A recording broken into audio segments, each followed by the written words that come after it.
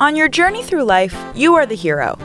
There are times, however, when it is beneficial to have an advisor to guide you along your path. Welcome to the Smart Money Simplified podcast with Brent Mikosh, certified financial planner, certified investment management analyst, and co-founder of MP Advisors LLC.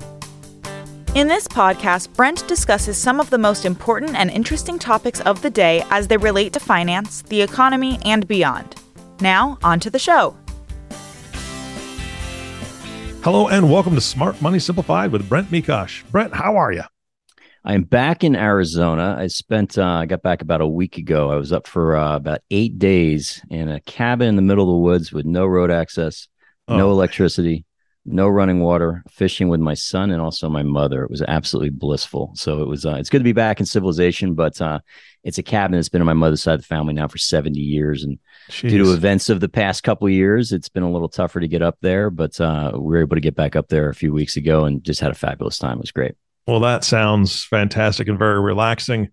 But now you're back at it. You're back at the podcast, educating folks, and you have brought on an amazing guest.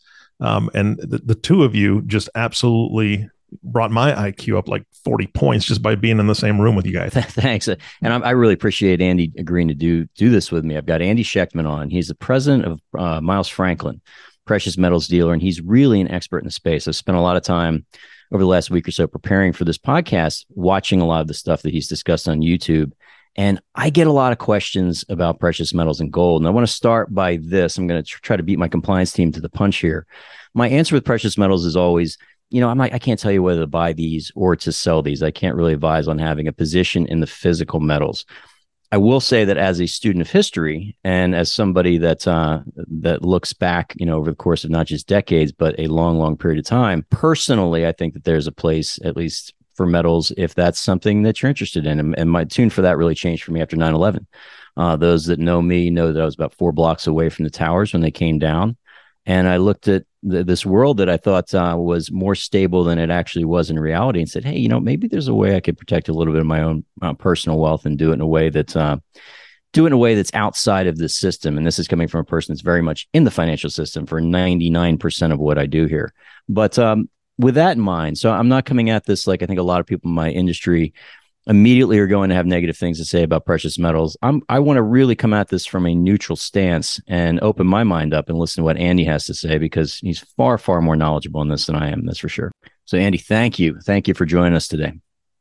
Yeah, the pleasure is mine. I certainly was excited to get your email, Brent, and certainly I've done a little bit of work with Eric before, and excited to be here. Appreciate the invite, and happy to go any direction you'd like to take this. Well, let's just start it with, I get asked about these alternative asset classes quite a bit. And my answer is always, again, buy things that you believe in, buy things that you're passionate about. We've got investors that we work with that have phenomenal collections of guitars, that have watches, that have rare art, that have, things that are kind of non-traditional asset classes for sure. They've gotten immense personal enjoyment from those assets. And they've also, if they're looking at some point to make a sale on those, they've done pretty well. And I think from the metal standpoint, that at least was my sort of initial approach and thinking to myself, okay, particularly on the numismatic side, I'm buying art here that might have some intrinsic value behind it. But so I guess I'll start with that. So let's start a really basic thing here. A question I get a lot about metals is there's minted gold, there's just ounces, or there's buying something that is rare beyond just the metal content. What are your thoughts on that? Yeah, so I'm going to answer it maybe a little bit of a different way than you may expect. But I'm going to answer it backwards first before I tell you what gold and silver are to me. I went to the University of Minnesota to play baseball before I hurt myself in playing basketball and ended my aspirations of being a baseball player. I was 19 years old when I started this company with my father. And along the way, because of my love of baseball, we always wrote a newsletter. And I would put in the newsletter that if you own baseball cards, send them in and I will trade you gold and silver for them. I have built a world-class collection of baseball cards. In fact, you can probably see some of them right there on the wall. I can, yeah. Yeah, so and I have frames like that all over the place. Anyways, the to me that's a collection. That is, you could argue something like you're talking about. I get immense joy out of them. I look at them all the time more than any asset that I own, and they have outperformed in terms of price appreciation. All the metals that I own. When I moved down to Florida last year and I had to get my insurance policy update, I couldn't believe the appreciation in these old rare baseball cards. The cards, all of them, like the Babe Ruths and the Cy Youngs and the Ty Cobbs. People your fathers and grandfathers' age would send these cards into me in the 90s. I became a power seller on eBay. And I never bought it to make money, but it turned out to be great appreciation. My father owns a rare German Luger collection, World War II, and it's outperformed all the gold and silver that we own. There are collectibles, even in numismatics, and to me, when we're talking about collectibles and things like that, whether they be baseball cards, German Lugers, anything that you want, antiques of any form, or even the rare gold and silver coins, that to me is not what gold and silver is to me. That to me is first and foremost something that you get enjoyment out of, and if it happens to appreciate, well, that's fantastic. I think most collectors have a very hard time ever visualizing actually selling their collection. But that's neither here nor there. I just want you to know that it's a fair statement when you talk about that, and I think some people do look at it that way, but I look at it differently. So if we go back to when I was 19 years old, my father said to me, there's one rule and only one rule, and we started this company from scratch. I think you could say my company is the embodiment of the American dream. We just eclipsed 7 billion in sales without a customer complaint ever. But we started from nothing. My father's middle name is Miles, and his best friend who loaned us $60,000, his middle name is Franklin. And we started in a one-room office the size of a closet. And he said, you're not going to make the same mistakes that I made. The only rule for starting this company with me is that you'll buy something every 2 weeks. And although I've owned the company now pretty much entirely, he is my partner, but he's been retired for 2 decades. And I'm the president of the company. He's not going to fire me any longer, but I have honored my promise to him. And for 33 years, I have never missed a 2-week period ever without buying something, whether it be an ounce of silver or 20 ounces of gold or anything on either side of that. To me, gold and silver are wealth. And I say that not to be trite, not to act as though I'm trying to sell anybody anything. The way that I look at my gold and silver is as wealth that I hope I never need to use. If I do, whether it be an emergency, as most people only visualize using gold and silver for, or maybe even more relevant, an opportunity when asset prices find equilibrium with fair interest rates, whenever that happens. But maybe there's an opportunity where stocks are trading at single-digit price-to-earnings ratios and paying a 7% dividend the way they used to be demanded way back when. Or maybe it's that cabin near mom's that opens up where you can buy the lot next door at pennies on the dollar and have that double lot stay in your family for another 70 years. Whatever it may be, gold and silver to me are wealth that are there for an emergency, that it's there for an opportunity, or is there to pass on to your family, to your children, to your grandchildren, to a charity, whatnot. And I do know that the gold and silver that I own, I think, has a higher probability of being considered wealth in the year 3000, when my great-great-great-grandchildren are using what was passed down to them when the dollar bills that I have in my wallet right now and you have in yours are hanging from a frame in the Smithsonian as an example of what was. So as we base our discussion moving forward in a very roundabout way, please understand that everything that I say to you today, everything is rooted in the philosophy and the belief that gold and silver is wealth that spans 5,000-6,000 years, that has lived through German hyperinflation, that has lived through the Great Depression, that has weathered every pandemic, that has lived through 2 world wars, and still remains immutable in terms of its value, in terms of its demand, in terms of its a desire to be accumulated globe over. And so it's not the cherry on the sundae, and that would be the rare numismatics. The pre-33 stuff could maybe even be the hot fudge. I like that stuff if the price was right, but to me, it's about the vanilla ice cream and getting as much gold and silver as possible without being penny wise and pound foolish by getting a giant brick with no utility or flexibility. So everything that we talk about will be rooted in the philosophy that this is wealth, not an investment. What you have to offer, that's an investment, at least to me. If I needed an investment manager or someone to help me navigate my way through equities or bonds or whatnot, I would call you. For me, what I offer is wealth. And some people may disagree with that. This is the way that I look at it. So Andy, you've been in this business now for 33 years. So by my math, you came in at really probably not quite halfway through a really brutal bear market for metals that lasted, I guess, from 81 all the way to really 2001. Yep. What was it like being in business during that period of time? What was the message similar to what you're saying now? Because everyone has recency bias, where they look back and you're coming through the 80s, which 1980 to 2000 was arguably one of the most spectacular times to be an investor in anything in the United States. Fixed income equities, real estate, it almost didn't matter. And how receptive initially were clients to that message in 1989 or 1990? Well, fortunately, our initial business back then, we were still are a representative of a company called BFI Consulting in Zurich, Switzerland. We were the U.S. contact for the Swiss insurance industry. And there was a referring agency in Zurich, Switzerland that worked on behalf of the Swiss insurance industry. And a friend of a friend, asked my father to help represent the Swiss insurance industry. We did a tremendous amount of volume in Swiss annuities. And fortunately, many of the hard money people picked up on this. Doug Casey, Gary North, guys of that ilk would write about it and refer people to us.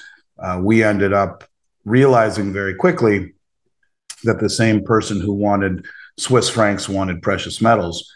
I'm glad you asked that question, because my message has turned a little bit darker over the last year or two, actually 2 years. And I think that it's never been this way. I have never talked about what I see coming ever, but for the last 2 years. And that is why I told you that I believe gold and silver are wealth. As I have accumulated all of the gold that I own, especially after the year 2000, when my first child was born, I really did look at it as though I hope I never need to use it, that I am building a legacy for my son and subsequently his two sisters. But I look at things a little bit differently right now, and I think the message is slightly darker. So back then, my focus would have certainly not have been on buying gold and silver for impending trouble in the economy quite the way that it is now. It was just about having a component of your wealth or in your assets that was, let's call it a hedge to everything else, insurance policy to everything else. But the message that I have been talking about lately is a little bit more dire. And I try and really let people know who I am, that this is not something I take joy in, but I've been at this long enough and I've been watching things closely enough, and I see real problems ahead. And I've never talked to people this way. They say people are motivated by fear and greed. I have never been a peddler of fear. I have never been afraid, ever, but I am now. And I'm afraid for my children. I'm afraid for all of us, what I see coming. I hope I'm wrong. I say that, and it's not even that I see it coming. I see, we live in a world of probabilities. There are no absolutes. I see a high probability that things are going to get a little darker for the United States. And I know we'll talk about that here in a few minutes, but just understand that back then it was a different deal. If we did, I don't know, all we had to do was basically make $14,000 a month to pay our bills and for everything, including mailing newsletters around the country and whatnot. And So it was a whole different thing. I learned to have strong fingertips. No one wanted gold at that point after, a bear market that had been going on for 6 years. It was the Swiss francs that allowed us to build a big client base. And those same people appreciated gold. Somewhere in the neighborhood of the year 2000, I believe I made maybe one of the best calls of my career. And I basically realized that when the European Union came into effect, that the Swiss, they were an export nation. They are. And, they make better watches than anyone and better chocolates. But when they said they were going to stay out of the European Union, at this point, we had probably $300 or $400 million of Swiss annuity premium that we had helped find its way to Switzerland through our newsletters. And I realized that they were really not telling the truth. Yes, they were going to stay out, but if they didn't peg their currency, they didn't make the announcement that they did this officially for maybe a decade after. I knew they were going to do it right away, because if they're an export nation in the midst of a European Union, a big one, and they didn't peg their currency to the euro, and they let their currency go, it would be far too expensive for people to buy their watches. They would forgo the accuracy. They would forgo the sweetness of their chocolates and buy them from Belgium. And their economy would have collapsed. So I told every one of my clients, I said, look, gold's at $400 right now, or less, 300, probably 300 back then. Actually, it might even been 250 back then. I said, look, you need to transition out of the Swiss franc and into gold right now, because they're going to let their currency sink. They're going to peg it to the new euro. It's the only way their economy, they're going to sacrifice their currency in favor of their economy. And they did, and really was a great deal. And it ushered in our precious metals. Our reputation began really in the year 2000, in my opinion, as far as precious metals are concerned. And our client base has grown ever since then, but never was it based upon what's coming. It was more of just should be a portion of your holdings. I think I might give you a segue into that. And I think that I absolutely love history. I consider myself somewhat of a student of history, although an amateur one. And one of the things about history is it does not move in straight lines. It is not an even ascension or descension to something. It happens in very dramatic, big, and often very fast moves. When you look at things financially in this country, a big one obviously was Roosevelt's gold confiscation. Second would be obviously Nixon taking us over the gold standard. I also, in addition to these podcasts, I do a weekly video blog. And I guess back a few months ago, when we kicked Russia out of the SWIFT system, I thought that was colossally dumb, because the wealth of this country, the power of this country, is based on the US dollar being the world's reserve currency. It's based on this idea that anyone can take our dollars. They can buy commodities with it. They can buy oil, gold with it. They can buy anything around the world. You do not want to do anything, in my view, to cripple that system, because we benefit unbelievably from that. I mean, if you want to talk about 8% inflation, if all of a sudden all the dollars being held by all the central banks start to come back here because countries are less confident whether or not in the future they will have economic warfare declared against them, that's a problem. And so that to me has been a real, probably the biggest alarm, the biggest red flag I've seen in the business. And now for me, I guess it's been about 27, 28 years or so. What are your thoughts on that? Did that strike you as being as important, or am I overblowing that? No, I mean, that's been the central thesis of everything I've talked about now for 2 years. And I've done hundreds and hundreds of YouTube videos on this. And I think it's what is the most frightening thing in the world. So let's go back to 1971, but we'll even go back before that. We'll go back to the end of World War II, when the dollar, or the U.S. met in Bretton Woods, as the Allies met in Bretton Woods after the war. And look, Europe was ravaged by 2 world wars in the span of 50 years or whatnot. And so the U.S. at this point, the engine of prosperity, the center of free trade and liberty and freedom, a continent away across an ocean. It was a safe place to keep gold. And so the U.S. said to the world, listen, to the governments of the world, you park your gold with us and we'll pay you $35 for it an ounce. And you can buy our treasuries, help expand our economy, but you'll earn interest on a non-interest bearing investment or asset, rather, your gold. And anytime you want it back, we'll pay you $35 an ounce for it. We will lock that in and guarantee it. And it was that way. It was a good deal for everyone. The Europeans had their gold safely stored away with converted into treasuries. They're making interest on what is a non-interest bearing asset. The U.S. economy is expanding through the purchasing of our treasuries, and everyone wins. And it was until towards the end of the Vietnam War where de Gaulle from France realized we were printing too many dollars to fund the Vietnam War. And he sent ships to New York Harbor filled with dollars and said, give us gold. And we did.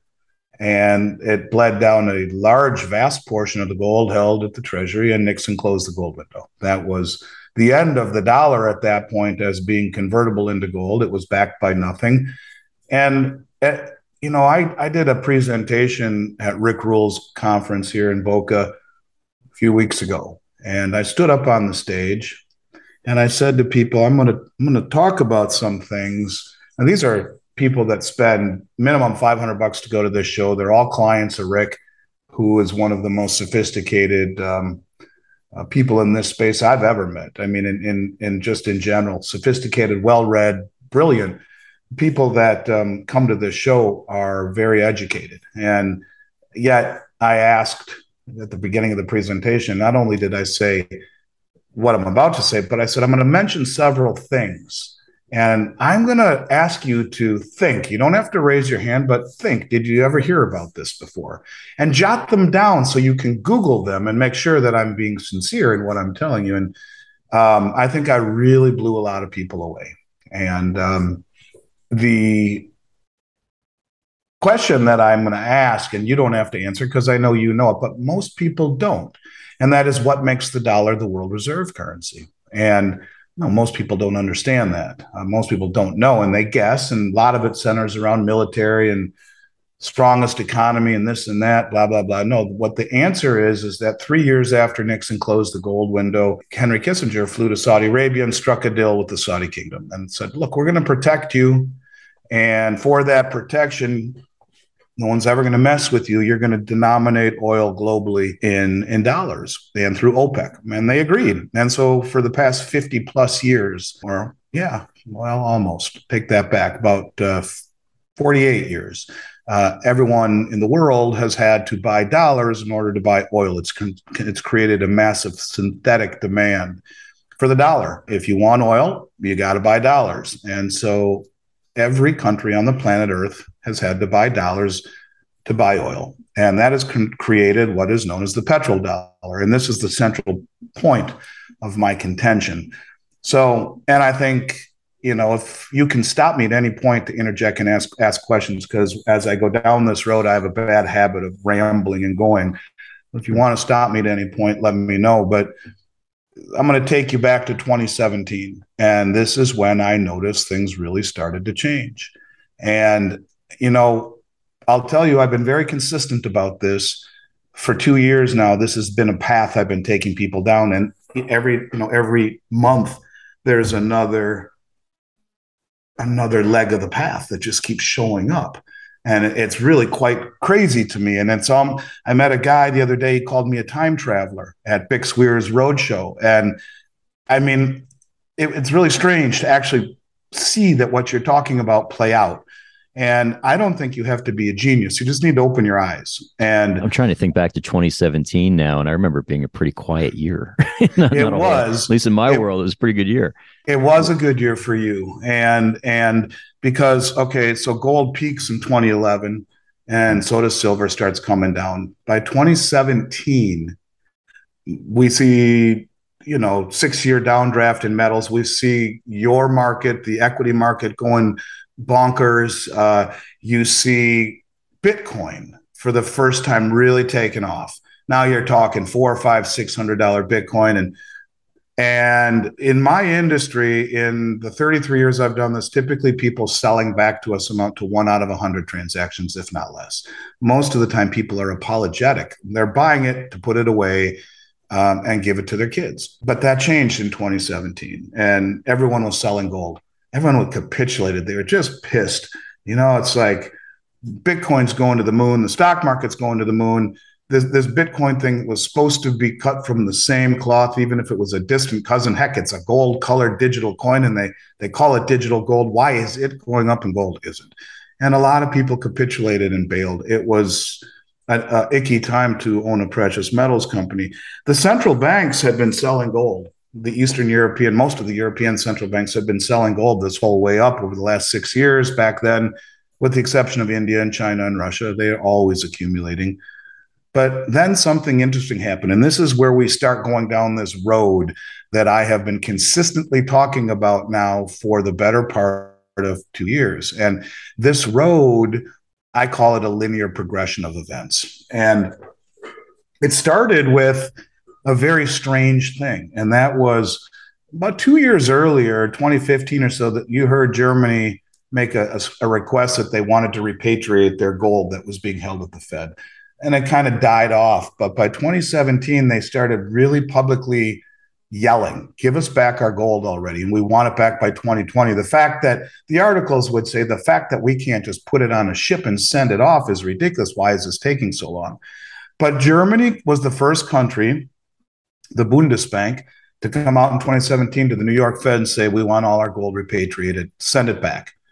And that was weird because the banks had been selling gold and they were net sellers of it, and everyone else was selling it too. Why do they want their gold back? And started to think about this for a little bit. Well, it wasn't too long after that the Bank of Austria, the Bank of Turkey, the Bank of Hungary, the Czech National Bank, the Bank of Poland, the Dutch National Bank, all of these banks. And interestingly enough, most of the banks that did the exact same thing, so give us back our gold. Now, all of these banks are the Eastern European banks that are part of the European Union, but they don't trade in the euro.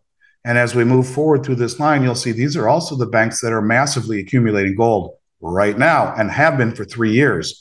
And ultimately, I think that plays into which side of the board they end up on. But all of these countries, these Eastern European countries that are in the Eurozone but trade their own currency, but they all were part of the European Union, said the same thing. Give us back our gold from the New York Fed and the Bank of England. Now I'm really getting interested. Like, why are all these banks doing this? So the following year, 2018, those banks bought more gold as a group than they did in the 60 years previously combined. Now I'm really interested. Something's going on here. Repatriation, massive accumulation. It's crazy. Now it's not just the Russians, the Indians, and the Chinese. 2019 comes along, those numbers are up 90%, almost 100%. Now they're massively accumulating, going on a buying spree for 2.5 years. And then comes mile marker 1, the single biggest event of my career to this point that nobody talks about. And I ask the people at Rick's conference, don't raise your hand, but I bet you maybe 1 out of 100 in this room has ever heard this. And that is that, and you be honest too, Benefit, if you hadn't listened to anything that I said, as someone who's highly in tune to finance, as you are, had you heard about this? In April of 2019, the Bank of International Settlements, which is the central banker's central bank in Basel, Switzerland, reclassified gold as the world's only other tier 1 reserve asset. Now, since the end of World War II, there's only been one tier 1 reserve asset by central bank standards. That's US dollars and treasuries. And out of nowhere, the BIS reclassifies gold as the world's only other tier 1 reserve asset. Now, let's stop for a second. Does it make sense to you now that the central banks all started repatriating their gold, all started buying their gold in what amounts to 2.5 years early? Do you think this is purely coincidental, or were they clued in to the Basel III requirements, or what they were going to do with the Basel III agenda? And so I don't know. Have you heard about that? Had you heard about it, if not through something I had said? I had not until I watched some YouTube videos trying to prep for this. I had not Yeah. heard of that. And so think about this. Now, people in my industry used to say, well, if the dollar ever craps the bed, they'll do a special drawing rights from the International Monetary Fund. That was always what people talked about. This is 195 countries from around the world that actually was formulated at Bretton Woods. They would all pledge parts of their currencies to formulate this new currency that would, be there in dollar trouble to come in and act as a substitute world reserve if there was a problem. We'll get to the IMF in a moment, but in any case, I want to say this one more time: gold is reclassified the world's only other tier one reserve asset. The Bank of International Settlements is the most powerful bank in the world. They are the central banker's central bank. They do not do things for you know what and giggles. They do things that have a specific intention. And they don't just do things in the ether for the hell of it. So the fact that they reclassified gold tier one, at this point, after what I've seen the previous 2.5 years, now I'm going on YouTube every day talking about this and trying to figure out where we're going down the road. And as time goes on, I keep seeing these signposts. I'm like, holy crap, something's going on here. So let's keep going down the road. We're still in 2019 and we hear the signpost number 2. Now, maybe you've heard about this, maybe you hadn't before you listened to my stuff. I look at this as one of the biggest events in everyone's life, and yet our media is pathetic and they don't tell us what's important. Now, I want everyone out there listening to this to ask yourself, did you know gold was a tier one reserve asset, the only other one next to US dollars? How about this one? Did you know that the Chinese in 2019 embarked upon what is called the Belt Road Initiative? Have you ever heard of that prior to this? Yes, yeah, I'd heard about. I've got we've actually did a podcast with a good buddy of mine that does a ton of business in Bangladesh, and they're pretty locked in with China with a number of different things. But yes, I've heard. Okay, good. I'm glad you've helped spread the word. In fact, when I got off the stage at Rick's conference, Nomi Prince came up to me and said, "I am so glad you told people about the Belt Road Initiative. It's such a big deal." And I was kind of awestruck by her. She's a pretty well-known lady and very powerful in her circle. So, but I'll tell you out there that this is the real deal. This is the largest infrastructure project ever attempted in human history. This is China's effort to revive the old Belt Road, connecting Asia and Africa and parts of Europe. And the parts of Europe that I think, by the way, will be connected are the exact same countries that I just mentioned, those Eastern European countries who all have been wickedly buying gold. I want everyone to just follow me. I will connect the dots. We'll go back and do a summation of all this when we're done. But we are all, this is all leading somewhere. All right, so the Belt Road Initiative. This is 75% of human population right now, 45% of global gross domestic product right now before industrialization. The roads, the bridges, the maritime channels will only be patrolled by military and commerce. It's the Panama Canal on steroids. It is not for anything other than commerce. And it's China's way of industrializing this massive, massive land mass and 3/4 of human population. So what's interesting about this is that it's all settling. The majority of all the contracts are settling on the new Chinese digital yuan. The dollar is not part of this. The West is not part of this. But the Chinese digital yuan, since then, has done close to 20 billion in successful transactions, including the Winter Olympics. Let's call it a beta test on steroids. And if you realize that 3/4 of human population is being indoctrinated into a new currency, one that isn't just the US dollar, for settlement in all of these massive endeavors, it's illuminating. So that's signpost number 2.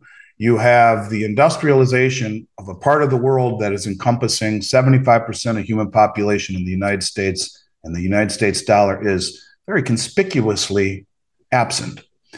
We continue down. I want to interject one point on that. You made a connection for me that I had not made before, actually.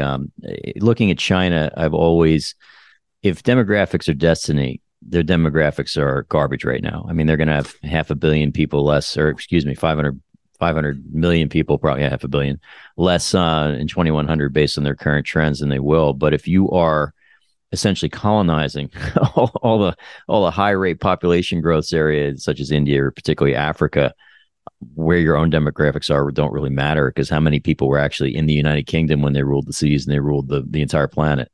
They're doing the same thing in Brazil too. Very interesting. Anyway, I'm sorry, but continue. No, please. That's okay. Please, I welcome it. I love the back and forth. I really do. And by the way, I'm going to be starting my own audio podcast with a partner of mine, and I'd love to have you on and do a 3-way back to back to back. That's just for another time. But I like this. I like your open-mindedness. I like the way that you go back. So please feel free.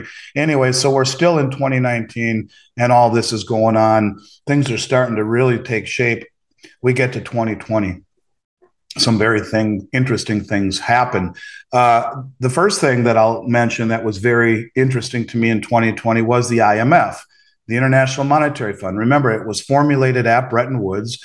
It was what everyone thought would take the place of the dollar if there was ever problems, and that would be a special drawing rights issued by the IMF, nearly 200 countries from around the world, formulated in 1944 at Bretton Woods. They come out on their website and say, what? We want a new Bretton Woods. That's interesting. So this group of countries wants a new system, a new currency system, a new dollar system. That's what Bretton Woods was. Bretton Woods anointed the dollar the world reserve currency, taking over for the pound sterling, and set up the framework for everything. It made U.S. dollars and treasuries tier 1 back then. It was the standard at the end of the war. Well, now you get the IMF publicly on their website saying we want a new system. Now, I wouldn't call this marker number 3, but it certainly is marker 2A, where things are not looking really rosy for the future of the dollar when you see everyone pulling their gold out and buying tons, huge landmass infrastructure, 3/4 of human population. The U.S. isn't part of it, or the dollar. And now 200 countries from around the world say we want a new system. All right, I get it. Following the same pattern of accumulation and repatriation, we move over to the COMEX market in 2020. And in 2020, so every week, the Commodity Exchange publishes something that is called the Commitment of Traders Report. And the Commitment of Traders Report is the positioning of the largest traders on COMEX. And COMEX, for those people who don't know, let's call it the Chicago Mercantile Exchange. It's where, from the movie Trading Places, it's where the commodities are traded. And so and we can talk about some later on if there's time, some crazy things that are going on there right now. But in any case, they publish a report every week. And this Commitment of Traders report shows the positioning of the largest traders on the exchange, only the largest. And my whole career, I would look at it every week. And my whole career, over 30 years until recently, till 2020, we see two groups on the chart, and that's it. One group has always been the commercials: JP, Goldman, Citi, Bank of America, Merrill Lynch, all these big commercial banks. And the other side of the ledger is always called the specs, and those are the hedge funds. And you would see it's a zero-sum game. If the speculators, the hedge funds, would go long, the commercial banks would go short. If the speculators would go short, the commercial banks would go long. And that was it. You never saw it. And back then, no one ever stood for delivery on the COMEX. Typically, 1 out of 100 contracts would ever settle for delivery. We use the COMEX market to hedge our futures position or our metals position, to give people an understanding of what it's really used for, because it's turned into a casino. But what it's really been, the real reason to have the commodity exchange was to mitigate risk. For a farmer who plants a field in April, well, he can sell his crop to a baker for delivery in September. The baker gets a price he's happy with. The farmer gets a price he's happy with, goes through and runs the cycle, harvests it, and doesn't have to worry about anything. He's already been guaranteed a price. It's hedging risk. I use it if I have 1,000 ounces of gold in my warehouse, I'll sell 1,000 ounces on COMEX on paper, so that if what I have in my warehouse falls by $100, meaning I would be down $100,000, I'll be up $100,000 in my COMEX contract position. It allows me to be market neutral. That's what the COMEX is used for, but it's turned into something much more than that. So rarely, if ever, would we ever take delivery. We just use it to hedge our position, nor would the farmer or the baker. Well, the farmer, I mean, let's just put it this way. The baker is taking delivery, but it's agreed upon contract. Most contracts are never settled for delivery. Anyways, bottom line is this. All of a sudden in 2020, there's this group of reportables on the Commitment of Traders report called the Others. It's a third group.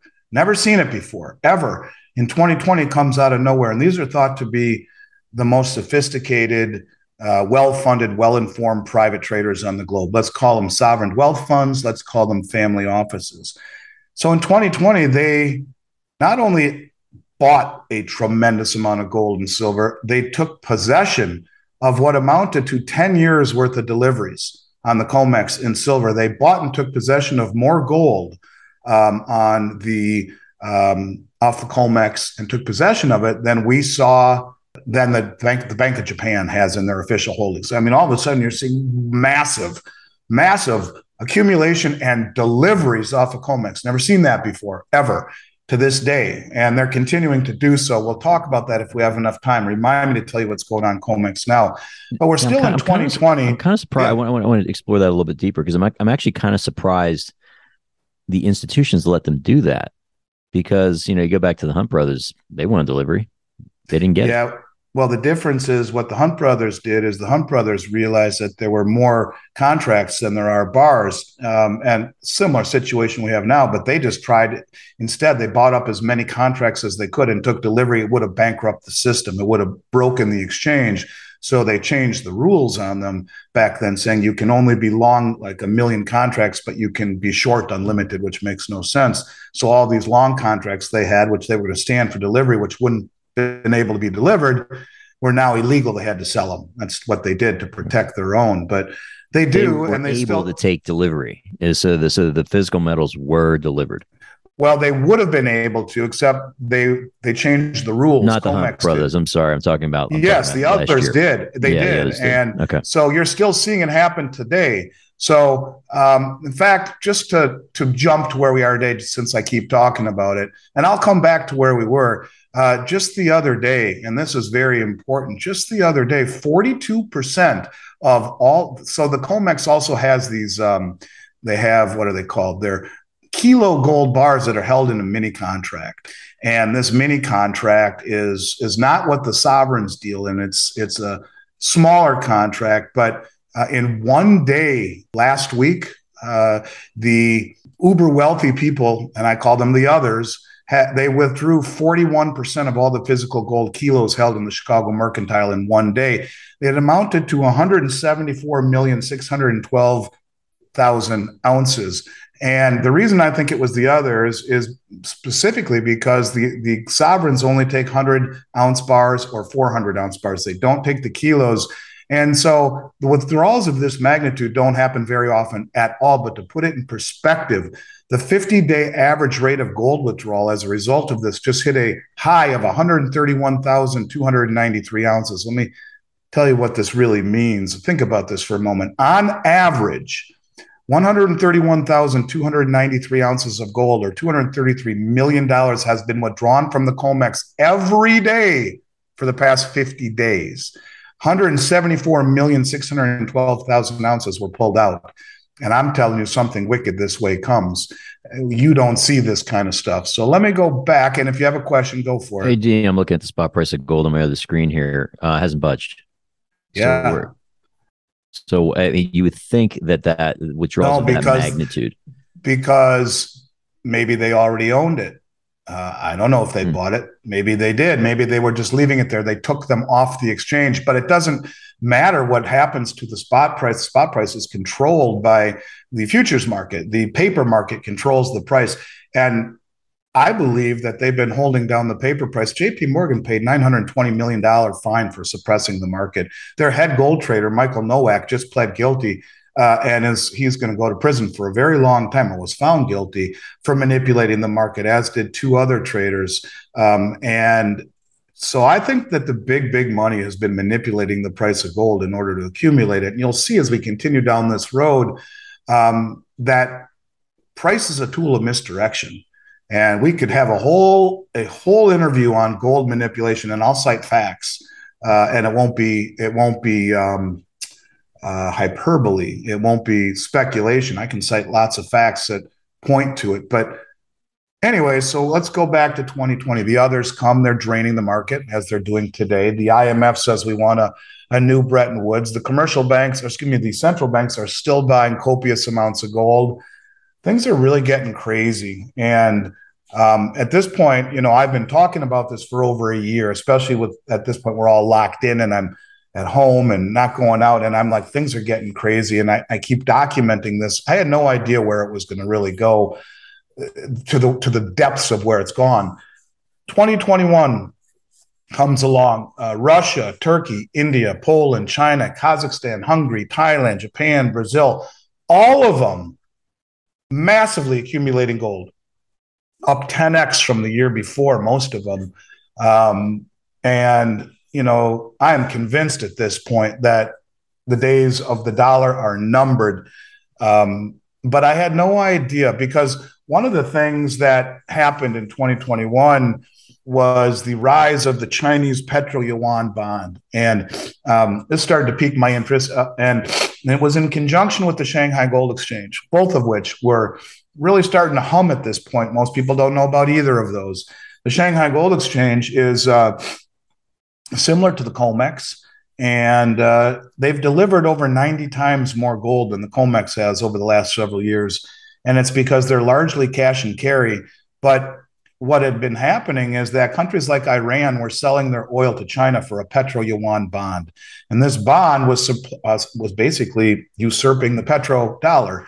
They would pay for oil from Iran in a petro yuan bond that was immediately convertible into gold on the Shanghai Gold Exchange. This is why they've delivered so much. This is how Iran has been able to sidestep sanctions, and other countries as well. So they're setting up this very interesting infrastructure.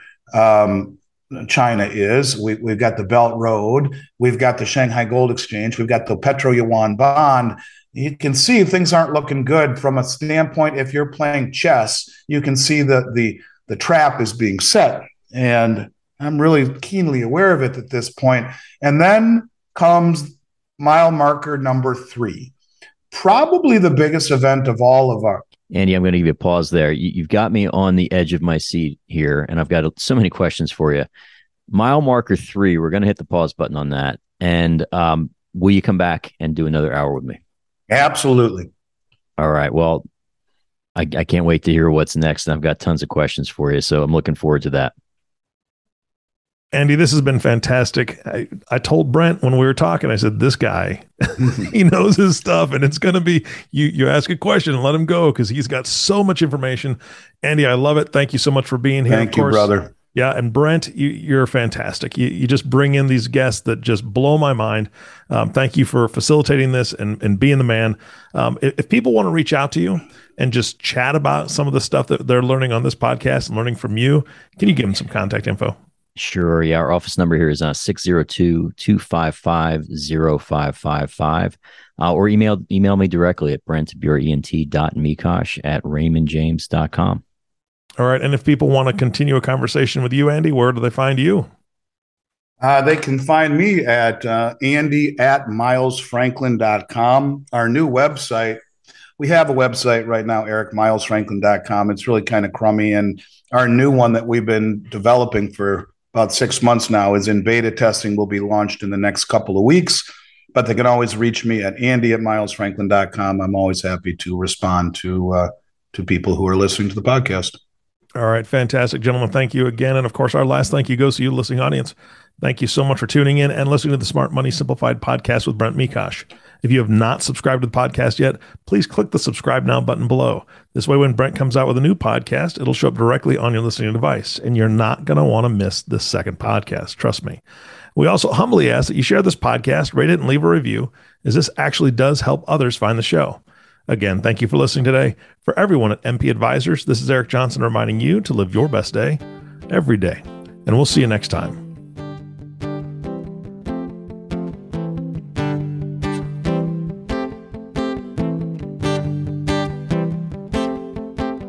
Thank you for listening to this episode of Smart Money Simplified Podcast. Have any questions about topics covered during the show? Visit www.smartmoneysimplified.com or give us a call at 602-255-0555. Don't forget to click the follow button below to be notified when new episodes become available. The information covered and posted represents the views and opinions of the hosts and/or guests and does not necessarily represent the views or opinions of Raymond James Financial Services Incorporated. The content has been made available for informational and educational purposes only. The content is not intended to be a substitute for professional financial advice. Always seek the advice of your financial advisor or other qualified financial service providers with any questions you may have regarding your individual situation. Securities are offered through Raymond James Financial Services Incorporated, member FINRA, and SIPC. Investment advisory services offered through Raymond James Financial Services Advisors Incorporated, MP Advisors, LLC, is not a broker/dealer and is independent of Raymond James Financial Services.